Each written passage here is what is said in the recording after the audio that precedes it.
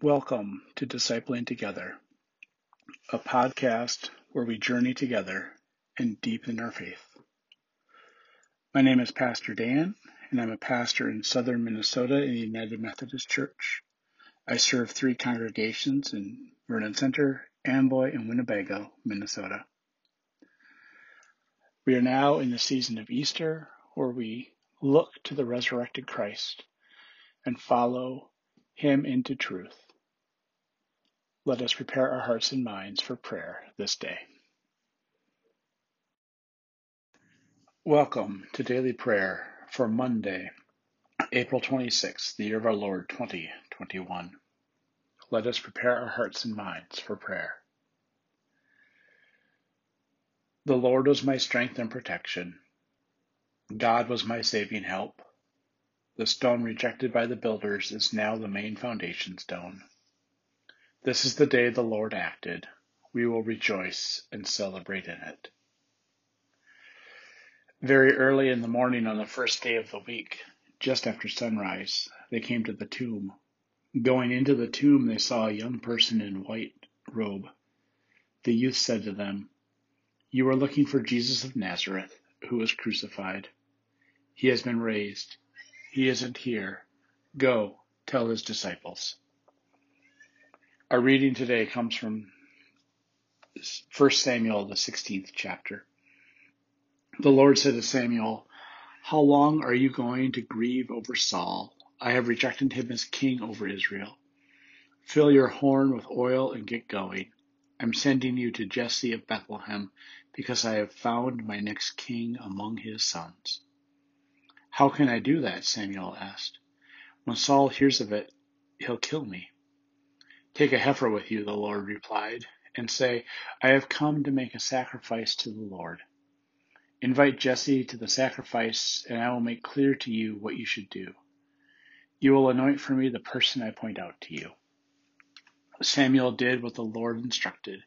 When he came to Bethlehem, the city elders came to meet him. They were shaking with fear. "Do you come in peace?" they asked.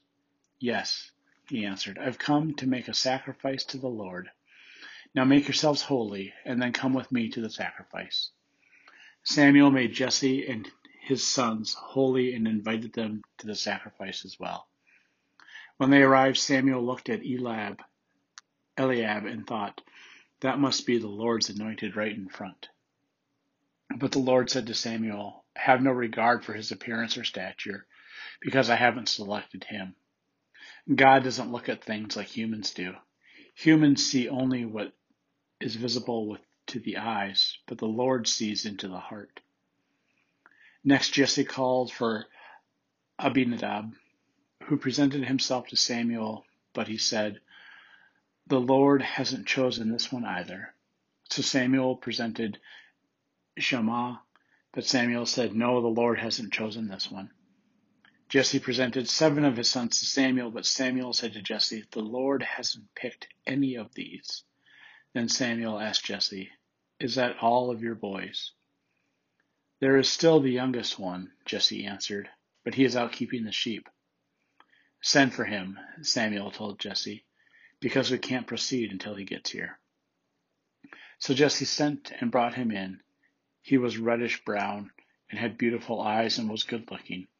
The Lord said, "That's the one. Go, anoint him." So Samuel took the horn of oil and anointed him right there in front of his brothers. The Lord's Spirit came over David from that point forward.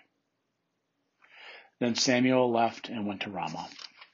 This is the word of God for the people of God. Thanks be to God. Amen. Let us pray. Gracious God, you always surprise us by working through unexpected ways. As you chose David to lead the youngest brother, the one who was seemingly the least prepared, the least able to do that work. You gave him all he needed to do his work for you. Continue to work through us and give us what we need to be able to live into your kingdom, to love the way you love, so that all may know of your grace and your love for them. Amen. Let us pray now the prayer our Lord taught us. Our Father, who art in heaven, hallowed be thy name. Thy kingdom come, thy will be done, on earth as it is in heaven. Give us this day our daily bread, and forgive us our sin, as we forgive those who sin against us. And lead us not into temptation, but deliver us from evil. For thine is the kingdom, and the power, and the glory forever. Amen. Let us confess our faith using the Apostolic Creed. I believe in God, the Father Almighty, creator of heaven and earth. I believe in Jesus Christ, God's only Son, our Lord, who was conceived by the Holy Spirit, born of the Virgin Mary, suffered under Pontius Pilate, was crucified, died, and was buried. He descended to the dead. On the third day he rose again. He ascended into heaven, is seated at the right hand of the Father, and will come again to judge the quick and the dead. I believe in the Holy Spirit, the Holy Catholic Church, the communion of saints, the forgiveness of sins, the resurrection of the body, and the life everlasting. Amen. The resurrected Christ goes before you. Follow him in the way that leads to truth and life. Amen. Go in peace and tend to your daily tasks. Amen.